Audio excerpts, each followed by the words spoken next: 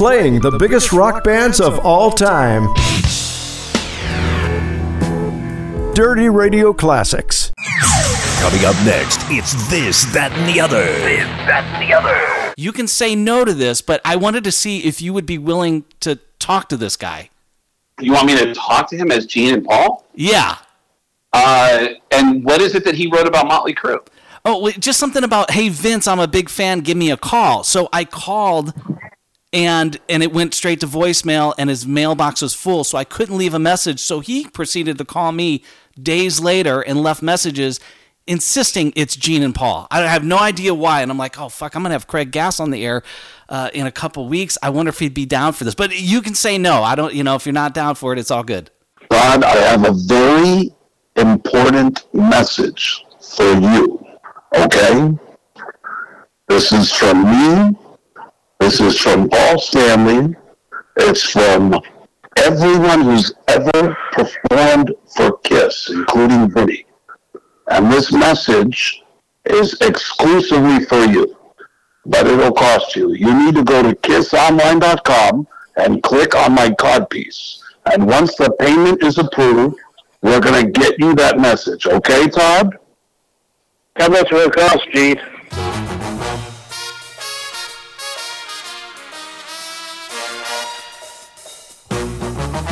All right, let's call Craig Gass, get him on the air right now. He thought we were doing Zoom. We are not doing Zoom. Let's do this. Craig Gass, I got his phone number. Hello? Craig Gass, how you doing, buddy? I'm doing good. How are you? Hey, not bad. Hey, so we are live here on my little radio show here. This, That, and the Other radio show at dirtyradio.fm. Channel 2 Dirty Radio Classics. Welcome to the fold, my friend. I'm excited to be here, and I can curse, right? You absolutely can, yeah, for sure. Sweet. Let's see how long I can go without this. So what are you doing in Portland? You've got a lot going on. The reason why we have you on was you're like, hey, I'm coming to Vegas. I'm doing some stuff at Jimmy Kimmel's place, and we'll talk about that stuff then. But you've had a lot going on, not only a recent appearance on Howard Stern last week, and you're a regular there. You also did some KISS-themed in honor of them sort of disappearing in the human form and going to avatars. You did these KISS-themed shows and specials, and then you've got a special you're filming, I believe, coming up in the next couple days in Tucson, and then, of course, you'll be here later on in this month in Vegas. So let's tackle some of that stuff. What are you up to? We just gotten into the new year, and you are busy.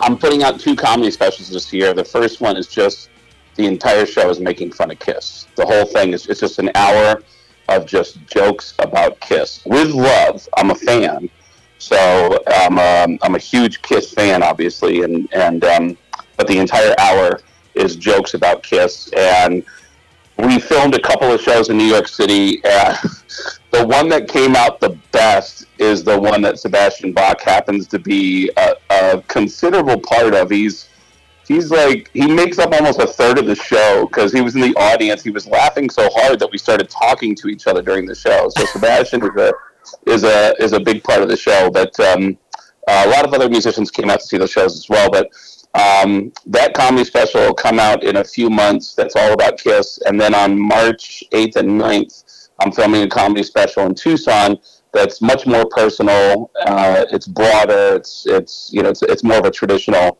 comedy set, and both of them are coming out this year. And then I'm back on the Howard Stern show for the first time in 20 years, which is crazy. It's absolutely nuts. Wow, that's amazing. So you got a lot of coal in the fire, as they say, which is super awesome. Do you anticipate doing any more of these sort of live KISS themed shows, or just for the special and you'll put that out and let that just marinate out there? I think that's it. I'm just going to put it out there, and just, the target audience is just KISS fans. I think musicians in general will get a kick out of it. But it's weird how doing stuff about all these run-ins I've had with Gene Simmons over the years has connected with people regardless of what their background or what their age is. Like, people understand on some level what Gene Simmons is all about. And so but doing this, it just dawned on me that first it started out as Kiss is going to wrap up and the show's about to come to an end, and I wanted to do a couple of shows in New York to just kind of celebrate with other Kiss fans. I've made such great friends with other Kiss fans over the years by doing shows with Kiss. And then I realized after that strong reaction, I had musician friends of mine in Seattle who were like, well, why don't you do a show here? And so I booked a show in Seattle. And then I had friends in Austin who were like, oh, you should do a show here. So I ended up doing a couple of these shows where the night before Kiss performed, I would do a full-blown comedy show about Kiss. It's essentially what I do on the Kiss cruise. When I go on the Kiss cruise, I have 2 separate 1-hour shows that's all about Kiss and all my run-ins with them over the years, which, you know, and we've all had them, you know, it's anyone who's remotely close to that band. Like, haven't you had some interactions with Paul Stanley and Gene Simmons? No, only from afar, but being a fan and growing up in my garage at the age of 11, 12 years old, you know, replicating a Kiss concert, obviously, you know, those guys are almost like, you know, long-lost uncles, you know, and you know their personality. And I think for the fact that you tapped into making fun of them and now, you know, being a part of their circle, and it says a lot about them. I kind of feel like Gene has a bigger sense of humor about it. It laughs a lot more because we spun a little bit before you came on the roast of Gene Simmons, and you can hear him. He's like gut laughing. He finds it hilarious. Is Paul a little bit more serious about it? Or does he pretend? Paul loves it. Paul loves it when I specifically make fun of Gene. But Paul, like most people, Paul does not like my impression of him. And that is, and I totally get that because, you know, the first time you hear your own voice on a recording, it's very jarring. It's like, is that what I sound like? Because that is not what you think you sound like. And then to have someone say, oh, I'm going to mimic you now, I'm going to do an impression of you, Troy, and it doesn't connect with you, you're like, what is that? And then other people laugh about it, that's very disturbing to you. Well, when other people laugh at something that you do not understand at all, you know? Yeah, well, you know, to me, an impression is sort of, you know, you're obviously exaggerating certain nuances about the person, you know, so they're there and then you just sort of exaggerate them a little bit. But when you go and start, you see somebody that's got something like, hey, you know, there's material here with this person. I mean, obviously Kiss brings a lot of material with their decades of weirdness, selling coffins and selling, you know, ice to Eskimos, all sorts of stuff. There's a lot of material there in addition to the impression. When you tackle an impression, what do you pick apart about it to, you know, say, hey, I'm going to accentuate this a little bit because these are the marks that people will pick up on? Because, you know, you can do an impression, not even say who it is, and all of us are like, oh, that's, you know, we know exactly who that is. That's Sam Kinison or, you know, Walken or what, you know. So what do you hit on when you start doing a new impression? Well, it's weird. I don't even try to do it. It usually just gets stuck in my head, and I'm such a fan of Kiss that I just naturally started talking like that. And that, by the way, I got to back up a little bit and explain. Yeah. You know my background, right? I do, and I have some questions about that. I'm real curious about that. But yeah, you know, say it from your voice about how you actually started doing impressions as a young kid. So my whole family is deaf, which sounds like a joke, but it's not. My mom, my dad, my sister are all completely deaf. So growing up in a deaf family, I couldn't learn how to talk from my family. I learned how to talk by watching TV and copying all the voices I heard on TV. So I was always able to mimic any voice that I heard. And the weirder the voice, the easier it is for me to do it. And I grew up becoming a huge rock music fan. And just anybody who had an unusual voice, it would just get stuck in my head. And Paul Stanley and Gene Simmons in particular were always such unique people. And their personalities were so funny. You know, you point out that Gene laughs a lot. His kid, one of his kids, Nick, will come to the Comedy Store all the time. And he's pointed out to me that he'll tell me, like, dude, my dad started to get a sense of humor, like, right before you kind of showed up on the scene doing that impression of him. Like, if if you had even a couple years earlier attempted to do that kind of material about my dad, like, no bullshit, he would have just hunted you down and just beat the shit out of you. Like, he had no fear about him. But, like, right when you started doing that impression of him, he started to laugh at himself and started to, like, poke fun at himself, and then you showed up, and yeah, I mean, dude, that first time that Gene and I had a confrontation on the air on the Howard Stern show, I was headlining Caroline's for the first time that night, and someone told Gene, hey, you know, this is a big day for Craig because he's headlining Caroline's, which is a big deal for comedians. You know, the first time you headline Caroline's, it's in Times Square, and it's a big club, and so Gene asked for my phone number, and someone fucking gave it to him, and I still have that voicemail, and that voicemail started an inside joke that Kiss fans repeat to me all the time. On my voicemail, Gene actually said, "Boop. Hi, Craig, this is Gene Simmons from Kiss." He actually said "from Kiss" on my voicemail. Like I'm going to confuse you with Gene Simmons from Pet Boys. Like, I know who the fuck this is. Like, right. It's Gene Simmons from Kiss. I want you to know, I know that you're headlining Caroline's Comedy Club. I know this is a big deal, and I want you to know the Kiss Army is behind you. And I support you. That's why I'm going to be in the front row. And Gene Simmons showed up, and he brought like 5-6 women with him. He sat in the front row. And when I started to get into my material about Kiss, Gene just leaned back, turned around, looked at the audience, and just went, "He's talking about me." Isn't that something? Like, he loved it. And then, by the way, he invited me to a strip club later that night. I had 2 buddies of mine with me who were huge Kiss fans, and they said that Gene said, "Yeah, you can bring your friends if you want." We go to the strip club where we get escorted back into a back room, and there's a couple of couches in this back room. And I'll paint the scene for you. It's Gene Simmons is on one couch, literally covered in strippers. There's just strippers all over him. Me and my 2 buddies are on the other couch, just cheering him on and going, "Yay! Go, Gene!" Like, it was absurd. And he tried to do me a solid by saying, hold on. And he could see that I was like kind of on the outset of this incredible scene here. And he goes, "Ladies, can I ask you a question? Do you like stand-up comedy?" "You do? Great. Because this man right here, this very powerful and attractive man, is the gentleman who does the impression of me. Isn't that something?" And all the strippers looked at me, and I went, "What's going on?" Yeah. And they all just went, "Nothing." And I was like, "Oh, no, you're right. No, that's right. No, sorry. Yeah, you're right." You know, and just shot down by the strippers who could not give less of a shit about me from Gene Simmons. But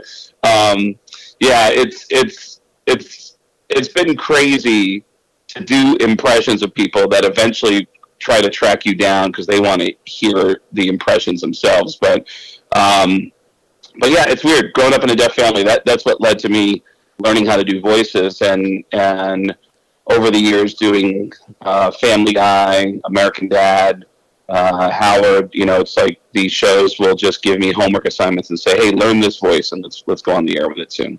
No, so. It's great. Let me ask you about the dynamic with your family, and you know, picking up stuff on your own just from TV and the nuances of different stars and the guys in Kiss and different actors. Can you fully? I probably think I know the. I would assume so, but can you fully sign? Because this way you can communicate with your family. Yeah, my signing is awful.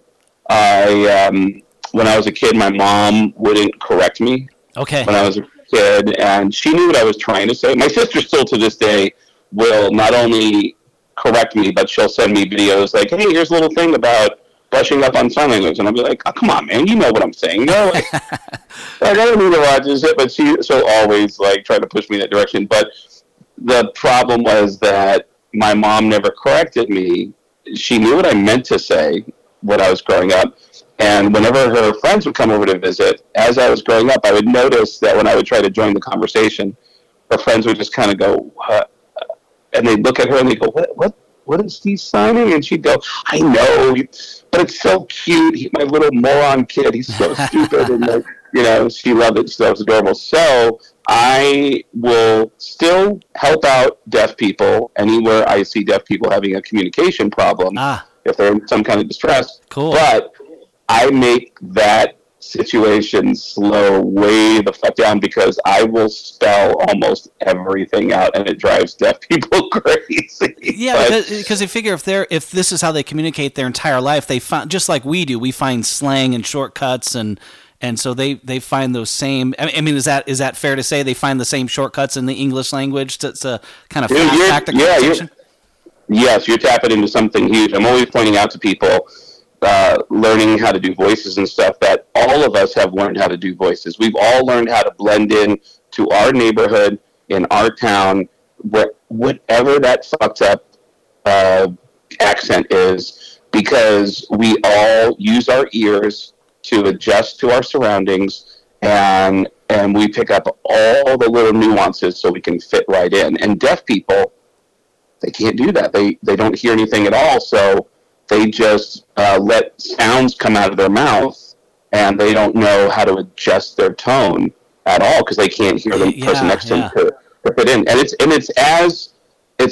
it's so meticulous that it's down to.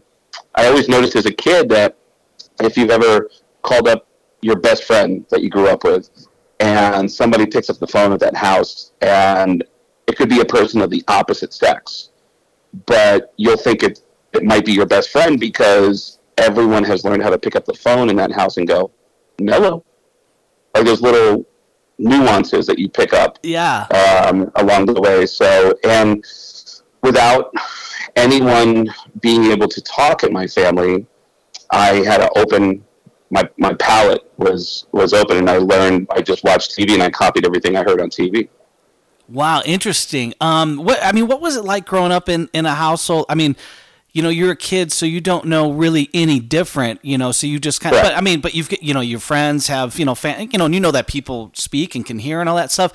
What was was there any adjustment for you, or was it just like, well, this is the house I was raised in, so this is what I was raised in? Because I would find that scene, you know, because I'm thinking about if I lived in a house where I was the only one that could hear, and I can hear music and the TV, and the rest of your family couldn't, what was that dynamic like? Because I feel like that would be really interesting. Well, you hit it off in the first sentence when you said that you don't know any different. Like, when people would say to me, like, wow, you grew up in a deaf family, like, that must have been so weird. And it's like, no, because the way you grow up is the way you grow up. You don't know that it's any different than anybody else. I mean, I knew that other people's families had their hearing, but it wasn't. One of the biggest misconceptions about growing up in a deaf family is there are people who think that it must have been really quiet. It is far and away the loudest home in the neighborhood. Is a deaf person's home. Because in fact, I had a big issue about this a few weeks ago going to visit my sister.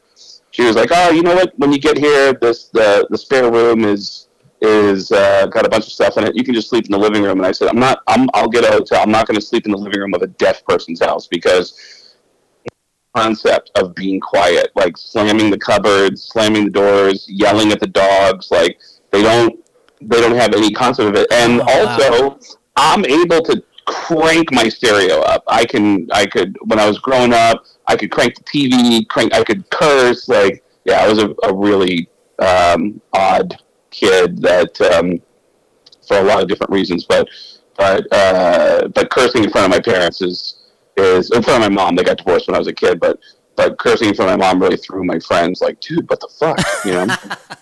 I bet. Have there ever been any deaf comedians that can sign a comedy show? I'm just kind of wondering, you know, because I was thinking about you being in that household where everybody's deaf, so you learn a little bit on how to sign, but you're a comedian. You're obviously, the impressions wouldn't necessarily translate, but are there any comedians out there that tell jokes to deaf people?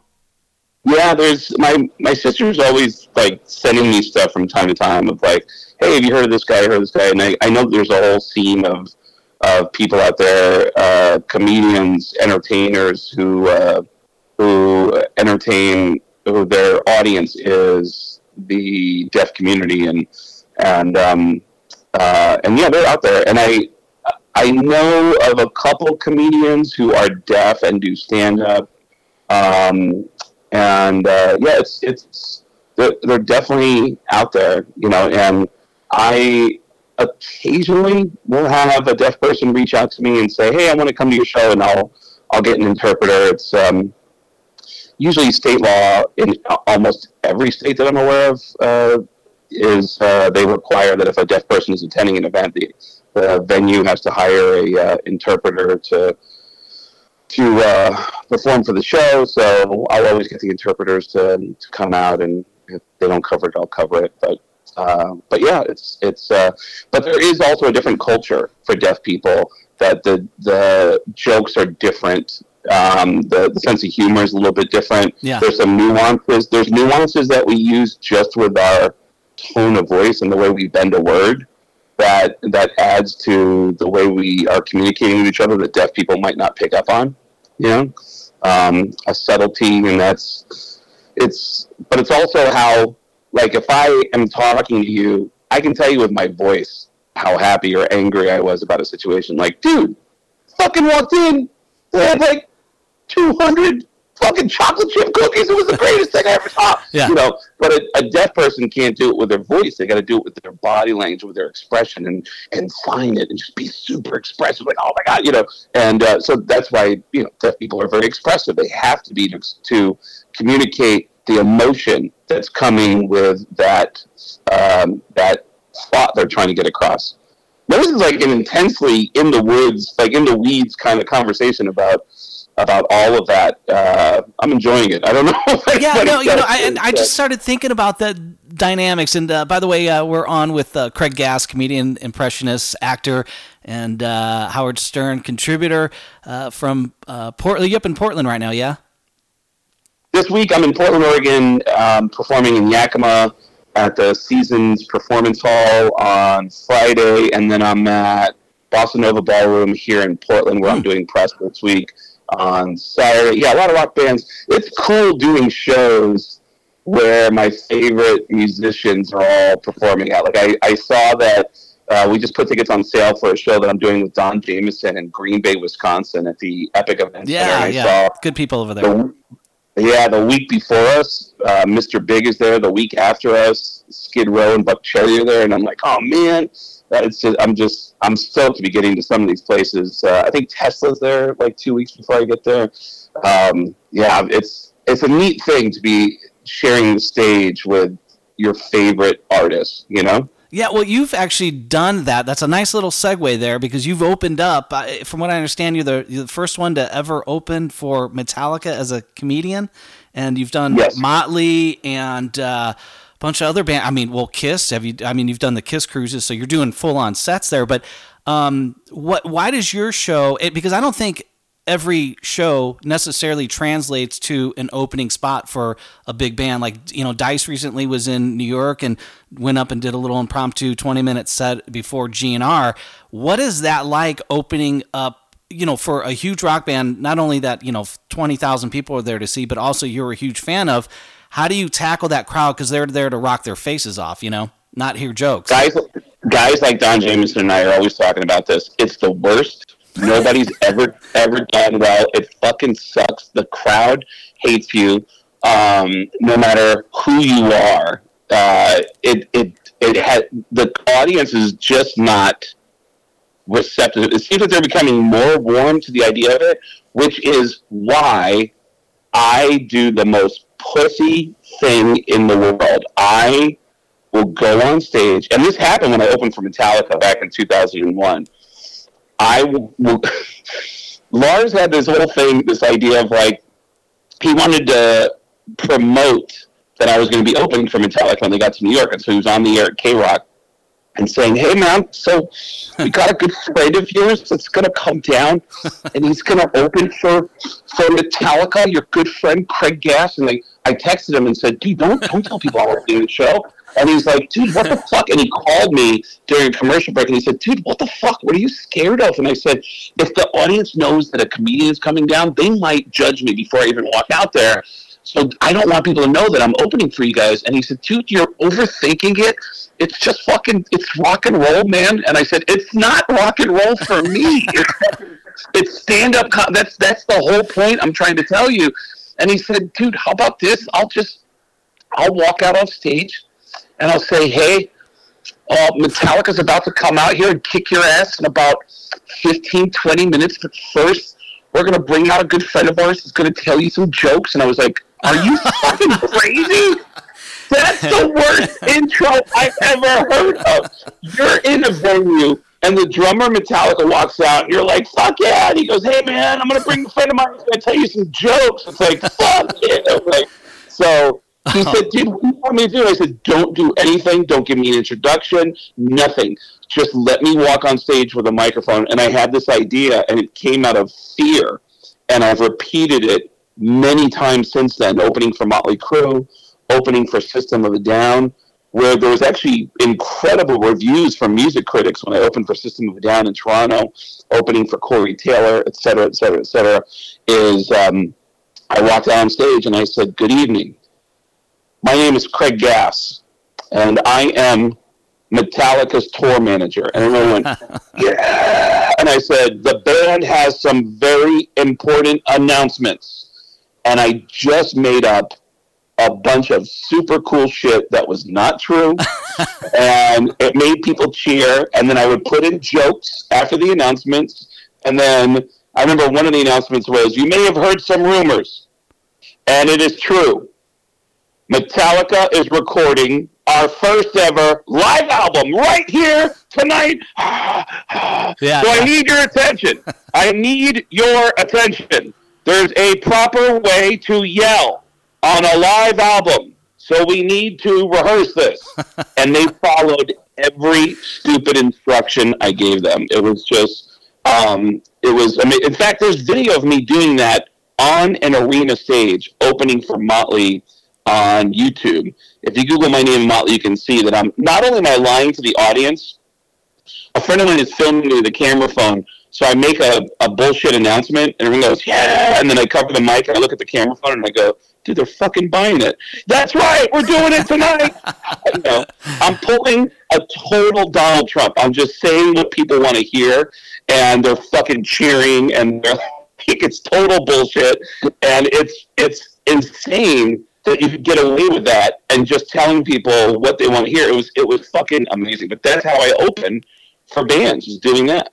That's brilliant. But yeah, I mean, you're kind of out there thrown to the wolves, and you can't just go up there and do, knock jokes or something. So, and the cool thing is, right? I mean, that's crazy, man. That's crazy. So you just go out and you just dovetail into the energy of the room. You talk about the show, get excited for the show, and I just expanded on it and expanded on it and expanded on it over the years, and just gotten people fired up for it. And it turns into the ultimate warm-up act, because it's me going out on stage and just saying, this is going to be a great evening, and we're going to record. I mean, dude, I did a whole tour with Alice in Chains doing that. Wow. Alice in Chains brought me out for an entire tour. And they're the only band to this point that have brought me out for an entire tour.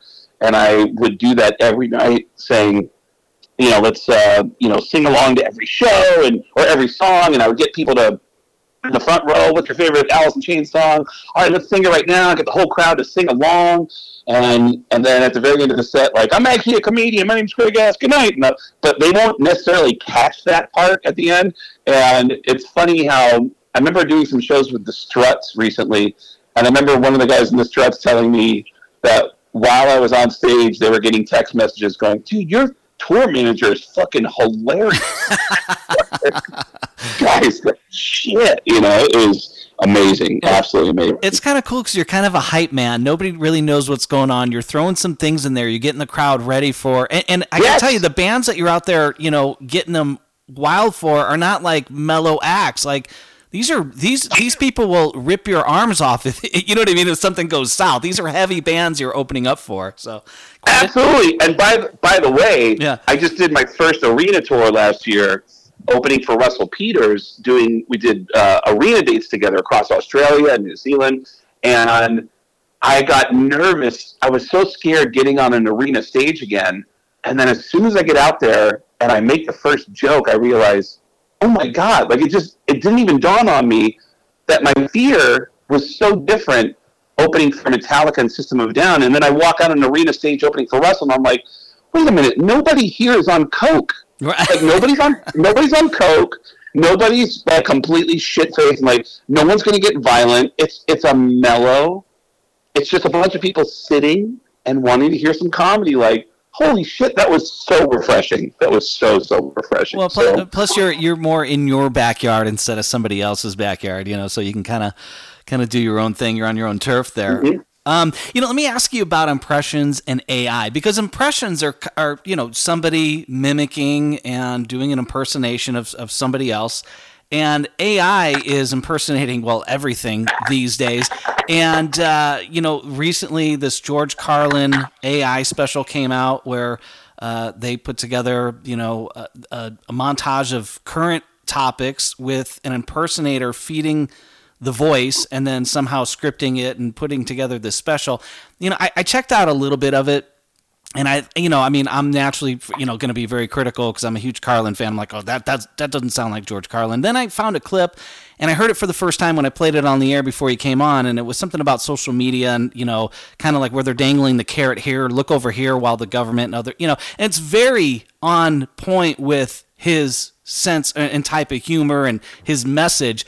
But I just, like, do we need that? Is it fearful? Because it's sort of kind of doing what you do, but you're going up there with, what are your thoughts of an impersonator and AI, and how are they the same and how are they different? Because I feel like they're kind of the same, but not, you know what I mean? Like, I think I'd rather have an impersonator, a person, human, than somebody feeding something to a computer and kind of doing what you do. I think there's an audience for it, but it's going to be limited because, I saw it when it was out. Somebody tweeted it at me when it first was released, and then I sent it to Howard. And then Howard and I ended up talking about it the next day on the air during the show. And I think that the voice doesn't sound that much like George. And some of it I went, like, yeah, it's kind of, but some of it I thought, I don't think George would do that. Like, it was, there's a whole big anti-cop thing in there that was way too liberal for George. Mm-hmm. That I thought, George growing up Irish Catholic around a bunch of Irish Catholic cops who were just, neighborhood cops who were, for being flawed, they were still, guys who were neighborhood guys that he had an affection for. I can't see him being that anti-cop, but what was also interesting about him was how, I don't know if you know that I had a relationship with him, but he was my mentor, and which led to me, this is a really creepy confession, but I love George so much that I saved all of his answering machine messages that he left me over the years, because they were so funny and they were so George. Yeah. And this is back when answering machine messages were on cassette tapes, and I would save the messages he left me and transfer them over in digital form. And George, I had this one awkward moment where, and this makes me cringe to think about later, because I was only doing comedy for about a year when I did this. My friend Shelley made a comment to me, and she said, his HBO special had just come out early 90s, where he said, fuck the planet's fine. We think that a couple of plastic bottles are going to save the planet. And he did this whole thing that was very anti-recycling. And Shelley said, hey, next time you talk to George, can you tell him I don't appreciate his anti-recycling bit, because my friend Shelley's all about recycling. And again, this makes me cringe to this day to think about it. But the next time I talked to George, I actually said, hey, my friend Shelley wanted me to tell you she doesn't like your recycling bit. And George told me, he said, well, I actually recycle. And I said, you do? And he goes, yeah, it makes me feel good. It just makes me feel good to help out, And he said, even my garbage guy noticed it a couple weeks ago, and he said, "Hey, George, I didn't think you did this." And I said, "Well, every little bit helps, right?" And he gave me this speech about how he said, "I really love people when I meet people one-on-one, but it's when people start to form groups with an agenda that they get really fucking scary." And that's always stuck with me that he said that. And I think that's more of what he was afraid of. And I think the whole anti-cop thing in that AI thing is more of a groupthink thing that I don't think George would have gone down the road of. He was big on shitting on groupthink that was going in the wrong direction, and that's just my opinion. I mean, but it's crazy. It does. We are heading towards a day when Bill Hicks could put out a new special every day. George Carlin could put out a new special every day. The law hasn't caught up with it yet, and it's going to be interesting because Kelly Carlin, George's daughter, has expressed her grievance about it and is looking to hit the people who are doing it, and it'll be interesting to see what comes of it. But for impressions, I don't think it's going to change the fact that if some human being can stand on stage and sound like another human being and create funny content doing that, I don't think that'll ever take away from it'll make a person even more unique that a human being can do that without AI. You know? Yeah. Well, I just, you mentioned that, AI could be producing so much so fast, obviously having the capabilities, but I just, is it sustainable? Because I'm hearing the George Carlin AI thing, and I'm just like, man, it is just not the dude. It's not the guy. I get it's like in the spirit of it, and the voice kind of sounds like it, and it I just kind of feel like, and I've seen some of these, and you hear them, and that's definitely not the guy. I feel like it's not quite there yet, or, is it, and they're throttling it back to avoid, crossing that line, because at some point that line's going to be crossed. I mean, we've already seen the deep fakes and all that weird stuff, and I know we're kind of going a little bit off on a tangent, but it is kind of relevant because this is the first time an AI comedy special has kind of come out with somebody that's legendary and a hero, and probably would be way against this, in my opinion. I don't know him as well as you do, but I feel like, they poked a big bear here by launching this with him. Yeah, and I think that it's just they took one legend, and whoever it was going to be, it was going to make a lot of noise. Yeah, and it's interesting. I've heard some people go, "Wow, this is so George," and it is George-ish, but it'll be interesting to see what becomes of stuff like this.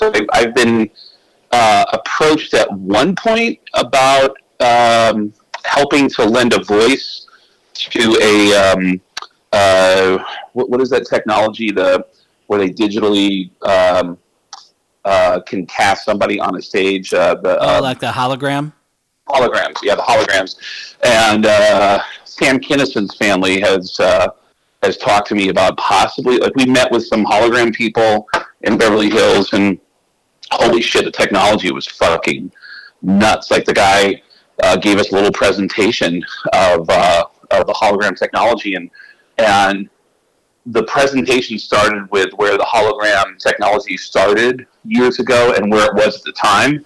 And this is at least 7-8 years ago, so it's got to be incredible by now. Yeah. When they showed the modern technology of what holograms look like right now, it was a 50s R&B singer, and I felt like he was right in front of me. I couldn't believe I was looking at this thing. It didn't feel like a light. It felt like the person was right there.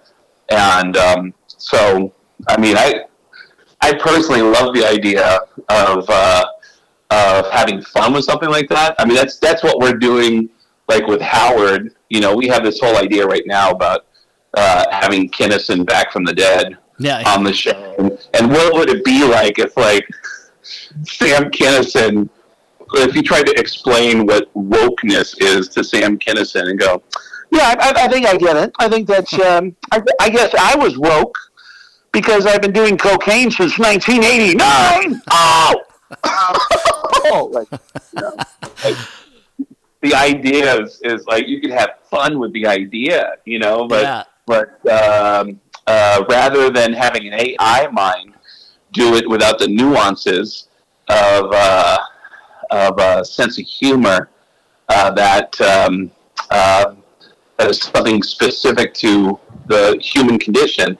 I think you can have fun with it, but I'm interested to see where it's going to take us. I mean, it's it is something that's really starting to poke its dick right inside everybody now. So, well, listen, and with the Kiss Avatar thing coming out, I mean, Gene and Paul could definitely take you on loan. You can do, the talking points in between the songs. I mean, it all connects. It's like full circle. When you're doing these impressions, not only getting the voice and stuff like that, you got to get like the material. So what do you pick from? I mean, obviously Sam, you can sort of, kind of replicate his jokes, but make them a little bit more modern or whatever. But when you're doing actors that aren't doing anything other than lines, like Christopher Walken, you gotta give him some material. What do you tap into to make it seem like not only are you hearing him, but like, God, I feel like he would say this? I think it's just some voices are so much fun they can say anything with them. Like Christopher Walken. I think it's better to step away from their lines and just take their voices, because someone like Christopher Walken could say anything. It could sound so funny to have Christopher Walken saying, "Guys, when I bite into a York, a peppermint patty, I get a sensation. It's like little pygmies playing with my ass. It's the best." Like, you could say anything with that and have fun with it. So that's great. It's the whole idea of taking someone's voice and bastardizing it and having fun with it. And if the voice sounds authentic, you can go in any direction and just make fun. Like, in a few weeks, we're gonna bring back a character that was the dumbest character I've ever come up with. 20 years ago, I came up with this character, and we're going to bring it back because it's so crazy that 20 years later it's happened again. But Al Pacino, 20 years ago, had twins. Uh-huh. And I pitched this idea of like, hey, wouldn't it be funny if we could have one of the babies on the show, and the baby sounds just like Al Pacino? And it led to these absurd conversations where Howard would go, "Man, you're Al Pacino's baby. What do you like to do for fun?" What do I like to do for fun? I like to pee. I like to pee, and I love to suck titties. Hoo-ah. Like, it was absurd to hear Al Pacino's voice talking about baby stuff. It was absurd, And so being able to take impressions of famous people and just put them in weird directions, or even exaggerate what they're doing. I did an audition for Saturday Night Live a couple years ago, and they asked me to do, like, hey, do you do any political impressions? And the only person in politics that I think is funny is Alex Jones, because he's so out of his mind. And so Alex Jones just has that voice where he sounds like a grizzly bear butt fucking a backpack. It's just like that. It's like, it's so overly masculine, and I just found it fascinating that Alex Jones had a show on the internet where he would tell you, don't trust anyone. And then he'll try to sell you some vitamins, and you'll be like, wait, what's that? Like, and he'll do this shit like, ladies and gentlemen, the government's lying to you. I know they're lying to you. They say there's over 200 bones in the human body. I've counted. There's only 7.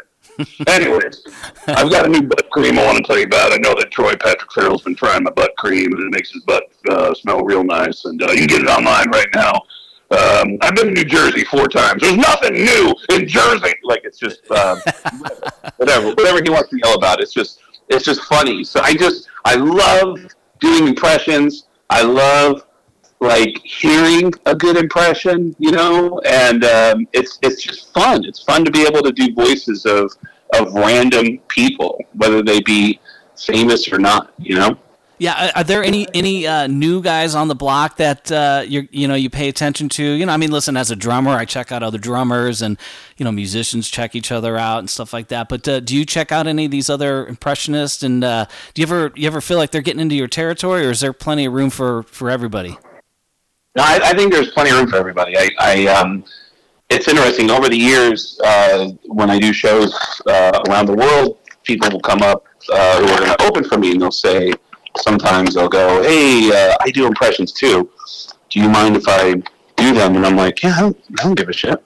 And they'll say, well, some of the ones I do are some of the same voices you do. And I'll go, oh, that's fine. Do it, man. I mean, if you're better than me, then you're going to push me to want to be better. Like, I really don't care. But there are some people out there who do impressions that are so flawless.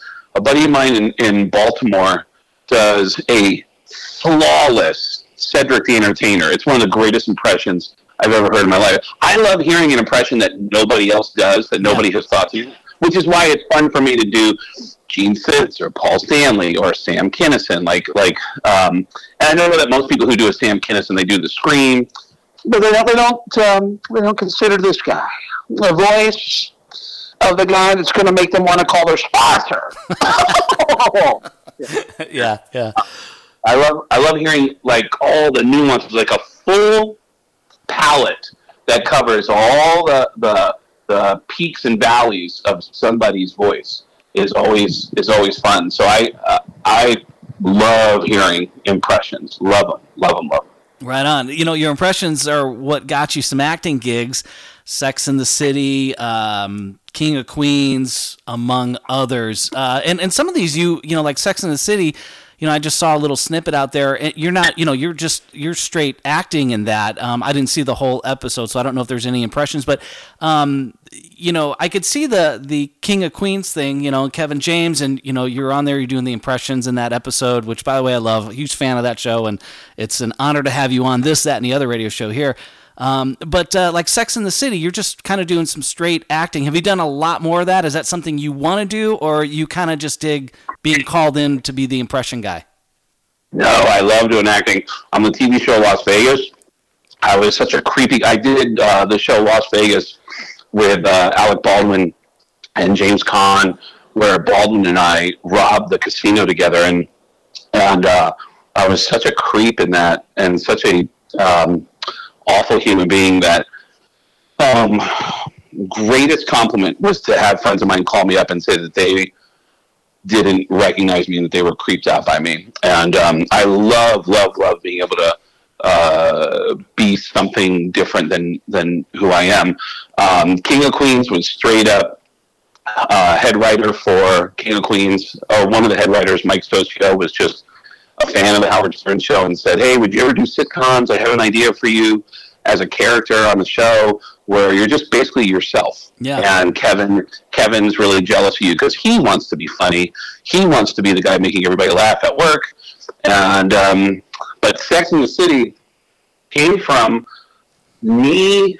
The character had been written, and I was on the Howard Stern show talking about a breakup that I had gone through that I was really heartbroken over. And I was in a lot of emotional pain in talking about it on the air. And Gary, the producer of our show, came up to me afterwards and said, hey, so somebody from HBO is trying to get in touch with your show. I was like, I don't know what's going on, but apparently they want to talk to you about fucking Sex in the City, man. It's fucking crazy. And so I called these people up, and I called these people, and I said, hey, we were listening to you on the Howard Stern show today, and we think that you would play a really good insecure guy on Sex and the City based on the stories that you told today. And by the way, the guy has a gift. He has this gift. He's really good at performing this one sex act that is so good that Miranda reacts very strongly. Like she just keeps exploding. She keeps exploding all over his face. And he's such a sensitive guy that he just wants to hold her and kiss her afterwards, which freaks her out because his face is always covered. Yeah. And so I auditioned for it, and there was like 6 people in the room when I auditioned, and that night I did a set at Stand Up New York that night, and all 6 people from the audition were in the crowd, and they said, "Hey, we just want to let you know that you're the guy. We're gonna our job is to go to HBO with 3 to 5 actors for every character that we're auditioning, and then we go to HBO and say, here's the top 3 to 5 people we found for this role. Here's the top 3 to 5 people we found for this role. But for your character, we're only submitting you." Wow. So it's just a matter of HBO saying, okay, fine, and moving on. And they got me the role. And first day on the set, I had to perform an obscene sex act with Cynthia Nixon for 19 hours. My first day on the set. So. What's the dynamic? Because we see a lot of sex in TV, and usually they're wearing like a pair of underwear. They're obviously good camera angles, and there's no real true nudity unless it's like Cinemax. Does that even exist anymore? But how did you and did you get? Do you get aroused? How does this all go down with this dynamic? Like, Miss Nixon, I swear I'm going to be a perfect gentleman. I haven't seen the scene, but I get the gist of what it is. How did you pull that off? Did you get the gist? I got the gist. Yeah, I got the gist. It was, and all legitimate points, because I was so scared the night before about exactly that happening that I didn't get any sleep the night before. I was physically exhausted by I got to the set. Not just because I didn't want to get excited when I was shooting those scenes, but also because I had put on 35 pounds to do the show, because we met at a Weight Watchers meeting. Okay. And so they said, we can't tell you to put on weight, but if you want to put on weight, you can put on weight. And I put on 20 pounds in a month, and then they shut down production for a month because Sarah got pregnant. And they said, hey, we don't know how long we're going to be down for, but we'll call you when we're ready to start shooting again. And I put on another 15 pounds by the time they called me. And so the time I get to the set, I'm so big and gassy that I don't feel good about myself. I don't like what I'm looking at when I look in the mirror every day. And I think, if I don't like what I'm looking at, she's going to hate this. And so I was really nervous, and I said, hey, I don't know how you want me to do this, but, how do you want me to shoot these sex scenes? Because I'm supposed to perform on her. And she could not have been cooler. Cynthia was like, you know what? Just have fun, but keep your mouth right here on the inside of my thigh. And I went, all right, well, let's do it. And then I kept my mouth on the inside of her thigh, and but the way we were doing this, I kept holding her close to me. We were basically, it was like an exhibition game. I was doing everything I would have been doing, except my mouth wasn't on the spot. It was on her thigh. I was going to ask that. Yeah, are you still kind of going through the motions, but just on her thigh, or are you just, I feel like you have to. And what's crazy that causes something to happen is my face continues to rub her. It's oh yeah. So much so that after 4 or 5 orgasm shots, I could smell it, and it was and it wasn't a bad smell. No. It was like she's just reacting to everything, and it got thicker and thicker with each take, to the point when even when I was sitting up in bed and listening to the director, I could still smell it wafting underneath my nose, and I was like, this is the greatest day of my life. I was so worried that she was not going to be into this, and she was so into it that I just felt comfortable. And I remember this weird thing happened, this really, really crazy thing happened, where in between takes, I am trying to get to know her, because my mouth is in her crotch the entire day. And so in between takes, I'm like, so tell me about yourself. What do you like? What do you not like? And I remember asking her, hey, so you have a kid in real life, right? Because we met at a Weight Watchers meeting when she had a kid on the show. And she goes, yeah, I have a kid in real life. And I go, so are you married, or And she goes, no, I've been dating this guy. And, I said, oh, how long have you guys been dating? And she goes, what is it, like 13 years? And I was like, you've been dating a guy for 13 years? Oh, my God. And I was like, what? How's that going? And she went, it's whatever. And she got knocked up that weekend. Wow. Had a kid 9 months later, and made a big announcement and said, I've just had a kid, and I'm leaving my man, and I am a lesbian. And all my friends were like, dude, you turned her gay! You turned her gay! And I was like, dude, that's my kid. If it wasn't for me, that's my... If it wasn't for me, that kid would never even exist. So that is my kid. Yeah, absolutely. I don't know. I call that... I take credit. You should take credit for all of that. That's...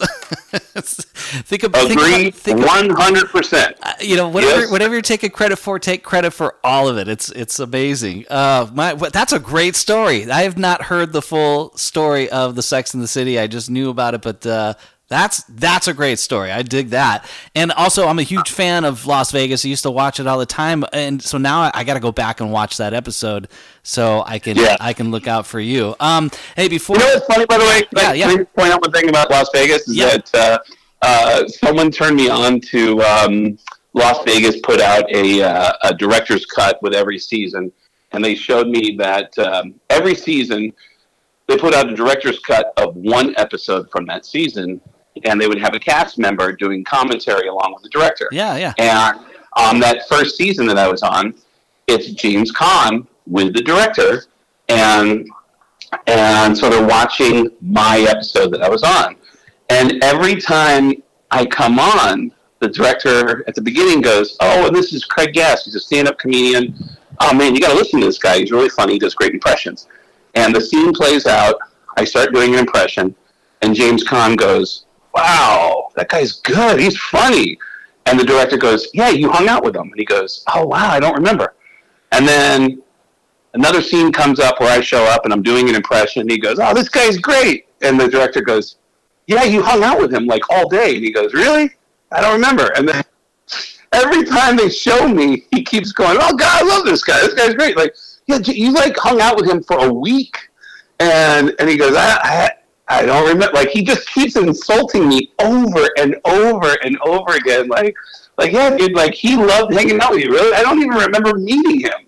Like, oh, dude, it's the greatest low-key insult you could possibly have. Just James Caan repeatedly being told, like, oh, yeah, dude, you fucking hung out with that guy. Are you sure? Because I don't remember. He does not leave an impression at all. Like, amazing. Yeah. When are we bringing back the rock and roll roast? You've done Dee Snider, Gene Simmons. We played a snippet of, and those are great. And obviously these guys have to be good sports because you take some hits. I mean, everybody at a roast, even the people on the dais, are you're going out there swinging at everybody. Tell me a little bit about the roast and sort of what the protocol is, because it feels like it's just vicious, but obviously very funny. And you always end the roast with how much you admire and respect, and that you're happy to be a part of it. It's because it's really a sign of respect to go up there and roast somebody. Tell me about those. Well, I think sometimes it gets lost in the weeds because sometimes people go up and just really, really shit on somebody in a way where you're just like, yeah, right? Dude, this is just fucking brutal. But I've always, the people that I've roasted are people that I really did love, and in the case of Corey Taylor, was someone who I then later became friends with, and but admired him from a distance. And the roasts are, I mean, they're the most respected form of the genre that people know that it's how hard it is. You can't rehearse it at all. You get one shot at it, and it's frightening because if you stumble, holy shit, the rest of us are waiting to pick apart your corpse. Like, we have material ready for anyone to fail so that we can just jump on your dead body and destroy you. And you don't want to be that person. So it's a really frightening experience, but yeah, it's something that should be brought back. I mean, it's as a format, it's something that we all love. And these guys walk in like, dude, let's do this. Like, Like, Dee Snider was so excited about it. Corey Taylor, as soon as we did it, it was at Rock on the Range. They called it Roast on the Range. And as soon as we wrapped it up, I remember Corey just being like, dude, I want to do that again right now. Like, I want to start all over again, right from the beginning, and do that all over. That was a fucking blast. And it is. It's a lot of fun, as long as you're not the guy, tripping up. What's interesting is how many people do those roasts, whether they be Comedy Central roasts or the Rock roasts, who genuinely get their feelings hurt. Like, dude, at the roast of Dee Snider, and you can see it clear as day on the video on YouTube, everyone loves Lita Ford. Everyone fucking loves her. Yeah. And for some reason, and I don't understand where the miscommunication is, because people worked with Lita, sat her down and said, okay, here's some clips of some roasts, so this is what it's going to look like, and we're going to write some jokes for you, and this is what, you can say this or this, and they let her pick out her material, like, oh, I like this, I think this is funny. And for some reason, Lita was not prepared for people to do jokes about her while she was there. And I could tell from the other side of the stage, I was sitting with Zach Wilde on the other side of the stage, and I kept looking over, and I noticed that every time somebody made a joke about Lita, she wouldn't, like, play along or giggle. Like, she would just kind of turn around and look at Scott Ian and just whisper in his ear. And I could tell, and I found out later, by the way, that Scott said, Lita looked at him and said, I'm going to leave. I'm just going to go. And he goes, no, don't go. They're waiting. Like, if anything, you're the girl. You're the one that, guys are obviously going to make jokes about you, and all the jokes about you are going to be about you being a girl. So they're going to, like, exaggerate, like, whatever. We have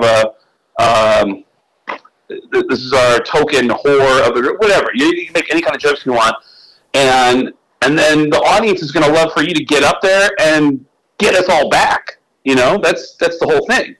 And I could sense that something was wrong. And again, watch the video. It's online. I walked up to the mic and I said, hey, by the way, before I even say anything, how about the fact that Lita Ford still looks fucking hot? And everyone was like, yeah. And that was like a real guttural, like, yeah. Yeah. And Lita Ford, like, gave a little shit, like, pointed to the audience, like, thank you. And I said, and by the way, say what you want about any rock star, Lita Ford fucked all the biggest rock stars of the 80s. Every single one of them, she took them home and she fucked them. And everyone's like, yeah.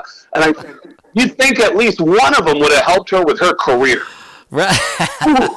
And, dude, you can see it on her face. She's just, like, so not having it. And it was just, it's a joke. It is clearly a joke. But, man, she did not. It was, I had to write her a note the next day to say, hey, listen, you are loved. Everyone on that stage loved you. And I just want you to understand that everything that we're all just slapping each other around. It was just all of us just taking the piss out of each other, just having fun. And I just want you to know that you are definitely loved, and I'm glad that you were there.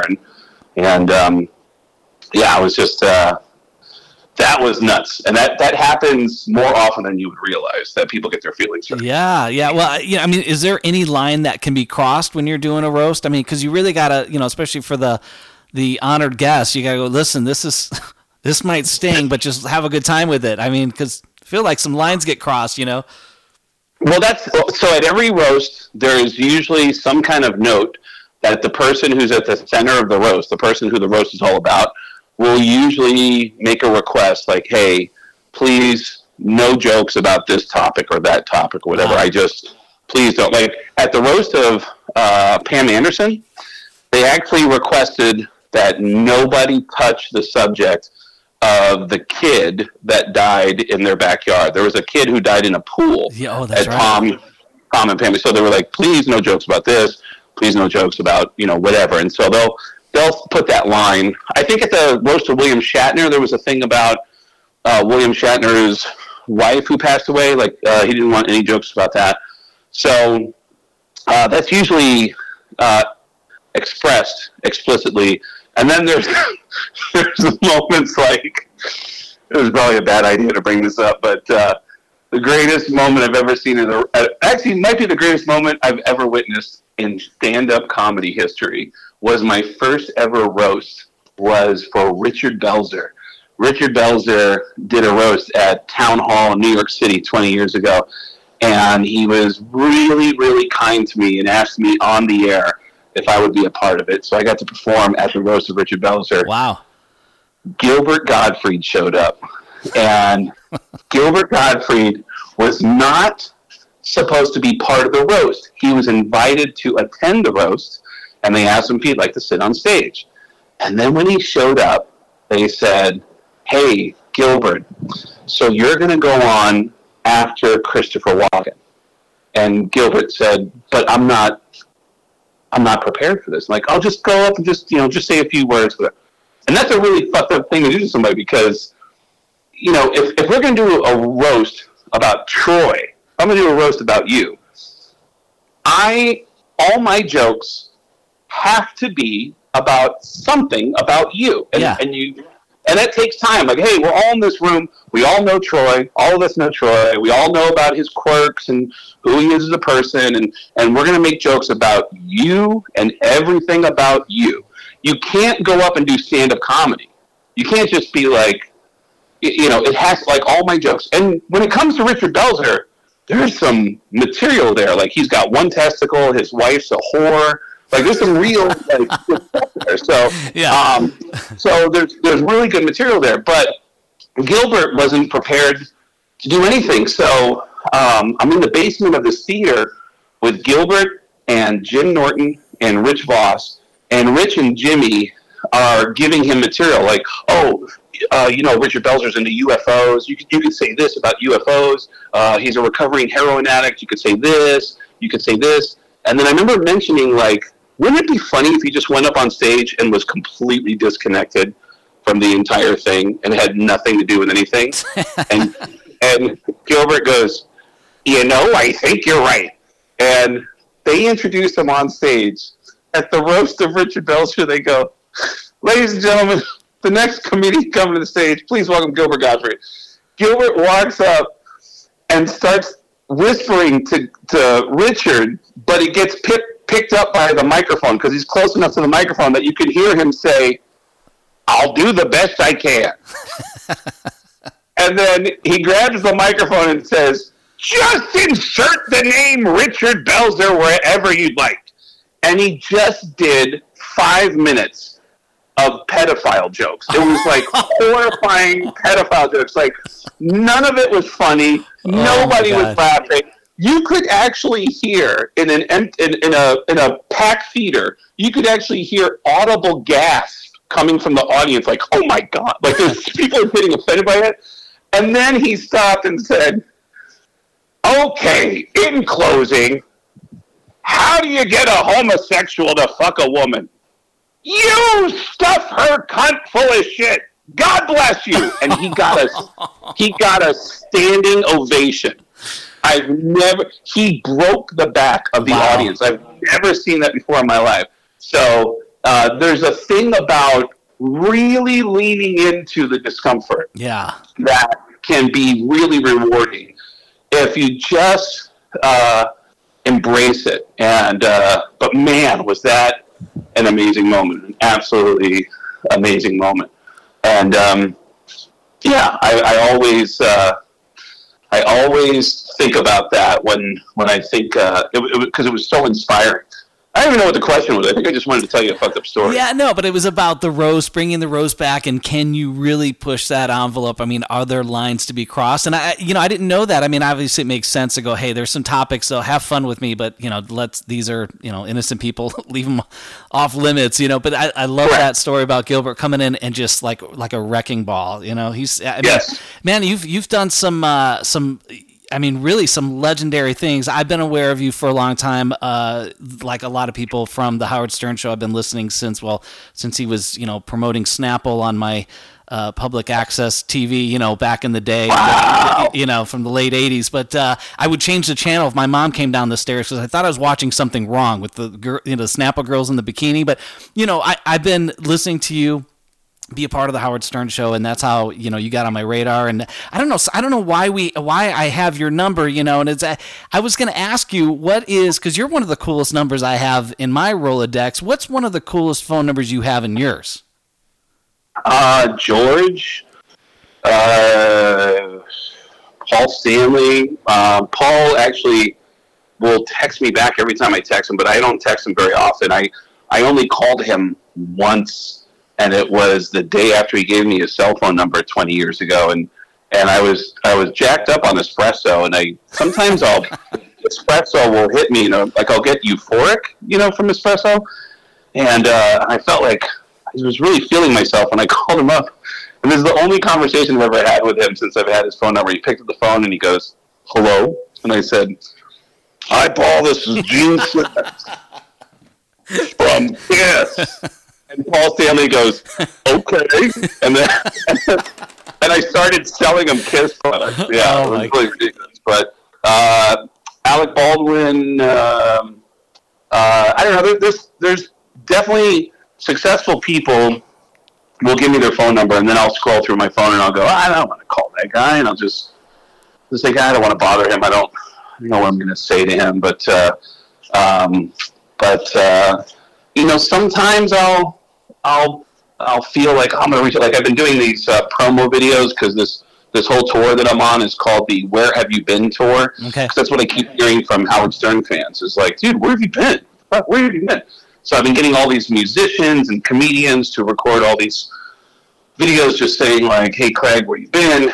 And I texted Joe Buck from Monday Night Football about a couple days ago, and I said, "Hey, Joe, I got this thing I'm doing, and it's like this tour. It's called the Where Have You Been tour, and I'm getting comedians and musicians." And he was like, "Oh, easy. Yeah, you want me to do it vertical or horizontal?" And I was like, "Dude, horizontal." And I have an idea of how you would do it because you're so analytical. I just think you could do it like this. And he said, "Do you want Troy Aikman to do it with me? He won't be offended if you say no." And I was like, "Are you kidding me?" So I've got the Monday Night Football team doing a video for me that's going to be mixed in with the Goo Goo Dolls and George Lopez and Jerry Cantrell and I'm stoked. Well, I'm stoked that people have been nice to me. As soon as I get off the air, I'll send you my video. Yeah, fuck you, Craig, piece of shit. Right on. Craig Gass, it's been a gas to have you on the show. I've kept you long enough. I do have a question, but I don't want to put you on the spot. But let me just give you a little background. On this little show that I do, This, That, and the Other radio show here at DirtyRadio.fm, Channel 2, Dirty Radio Classics, live 2 to 5 on Wednesdays. I just kind of do This, That, and the Other. Growing up listening to Howard Stern, I don't want to say bits, but there are certain, I see stuff. Like, for example, when Andy Dick posted his phone number on Twitter, I called him, and I called him a couple of weeks, just checking in on him. At one point, we raised $50. He was at the beach in Venice, and he had not eaten, so we Venmoed him $50. So I called him. I said, "Hey, did you get the Venmo?" And he was like on the beach, and he's eating hot dogs, and he was so appreciative, So I see shit like that. Well, I saw somebody post their phone number on an article about Motley Crue or something, and I'm like, oh, well, I'm going to call this guy, and just see what his deal is. And he didn't answer. His voicemail was full. I'm guessing a bunch of other people are thinking, hey, let me call this guy because he's posting his number on, like Blabbermouth or Facebook or whatever. And he instantly thought it was Gene and Paul. Now, this has been going on for a couple weeks now, and he thinks that this is somebody from Kiss. Now, you can say no to this, but I wanted to see if you would be willing to talk to this guy. You want me to talk to him as Gene and Paul? Yeah. And what is it that he wrote about Motley Crue? Oh, just something about, hey, Vince, I'm a big fan. Give me a call. So I called, and it went straight to voicemail, and his mailbox was full, so I couldn't leave a message. So he proceeded to call me days later and left messages, like insisting it's Gene and Paul. I have no idea why, and I'm like, oh, fuck, I'm going to have Craig Gass on the air in a couple weeks. I wonder if he'd be down for this. But you can say no. I don't, if you're not down for it, it's all good. I think it's hilarious. We'll do it right now? Yeah. You know what I'm going to do is I'm going to put on a Kiss tune. Let me dial him up, and I'll put you on hold, and then we'll pipe him in. But I think it'll be even better if we get his voicemail, because then we can just leave a really obnoxious. And I know what the idea is, and I'm just going to cue you to hang up. All right. Okay. So Cool. It'll just be he'll hear a few seconds of Gene Simmons, and I will be full Gene Simmons on this. All right, so let me spin. We're here at DirtyRadio.fm, Channel 2, Dirty Radio Classics, this, that, and the other radio show. Got Craig Gass on the phone. We're going to give this guy named Todd, is his name, a phone call. I'm going to put on a little bit of music here. I will cue him up, and then what's my cue to hang up on this dude? I'll say hang up on him. Oh, okay. All right. Okay, cool. I think I sent him a text just saying, hey, I didn't say I was from KISS, but I said, I'm trying to arrange the phone call with either Paul or Gene. So anyway, so he knows what's up. So okay. Now, when you get in, just say, hey, this is Troy. I have Gene Simmons on the line. He's ready to talk to you, and then I'll take it from there, and I'll make it very brief. And again, the background is, what is his name? Todd. Todd? Yeah. His name's Todd, and he wrote online. I'm a huge fan. And he was just asking for his favorite artist to call him, just to say hi. That's what he was posting? Yeah, well, he was trying to get Vince Neil his attention. He goes, here's my phone number. So I screenshotted it. When I called him, he called back, left a message thinking it's Paul and Gene for some reason. I have no idea why. Maybe he posted on multiple things, and he posted on the KISS website and thought it was them. I will do something that will make him never question that it was Gene. All right, hang on. So I'm going to put you on hold, Craig. I'm going to spin a little Tears Are Falling, just a snippet of it. Let me get this guy on the phone, and then I will connect you guys. Okay, you got it. All right, stand by. All right, Craig Gass here. He's going to come on in just a second with Todd, and we'll see if we can get him on the phone. All right, hang tight.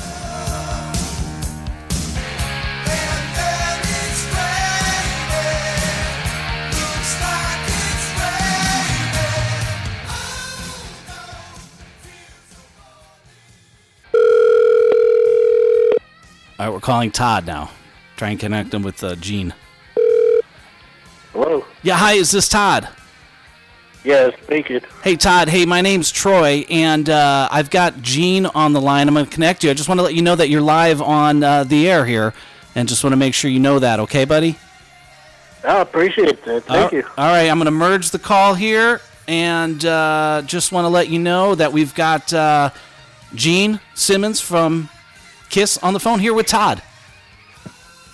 Yes, he was, young. Is this Todd? Indeed it is. Hi, Todd. It's Gene. How you doing, Dean? I'm doing well. How are you? I'm doing great. It's a pleasure and an honor. Todd, I have a very important message for you. Okay? This is from me. This is from Paul's family. It's from everyone who's ever performed for KISS, including Vinny. And this message is exclusively for you, but it'll cost you. You need to go to kissonline.com and click on my codpiece. And once the payment is approved, we're going to get you that message. Okay, Todd? How much will it cost, Gene? If you go to the website, you'll see the cost on there. It's at least a few grand, but you do it because you're a fan. Okay? Yeah, I'll check it out and see. All right, Todd. I'll see you online, and once the payment goes through, I'll tell you how much I like you. All right, hang up on him. All right, there you have it, folks. There you have it. Let me just call Craig back because I unfortunately had to disconnect both the calls. That was brilliant. Dude, that was hilarious. Dude, awesome. Unfortunately, I had to cancel both of the calls. Great. The dude's online right now looking for a codpiece. Hey, Craig, I want to thank you for coming on the show and doing that and having fun with us. And man, I feel like we you mentioned a couple times that we went out into the weeds a little bit, and sometimes that's where you find the treasure. So I had a blast getting to know you a lot more than I did before I called you over an hour ago. So I want to thank you for coming on my little radio show. Thank you, buddy. I'm looking forward to next time. Yeah, for sure. So getgas.com is where we can find everything for all the dates. You're coming, we're going to talk about your Vegas dates. Just real quick, when are you going to be at Jimmy Kimmel here in Las Vegas? Jimmy Kimmel's is next weekend, which is the 26th and 27th of January. This weekend, I'm at the Seasons Performance Hall in Yakima on Friday, Boston Nova Ballroom in Portland, Oregon on Saturday, Las Vegas the week after that, Fort Wayne, Indiana the week after that. Then I go to Hawaii. I'll be in Maui at the Pro Arts Theater, shows in Tucson, Detroit, all over the country, and back again to Australia. All the dates are at getgas.com. Getgas with 2 S's.com for all the tour dates. And thanks for having me on, buddy. I'm looking forward to next time. Have a good one. Thanks so much, bro. See ya. You too.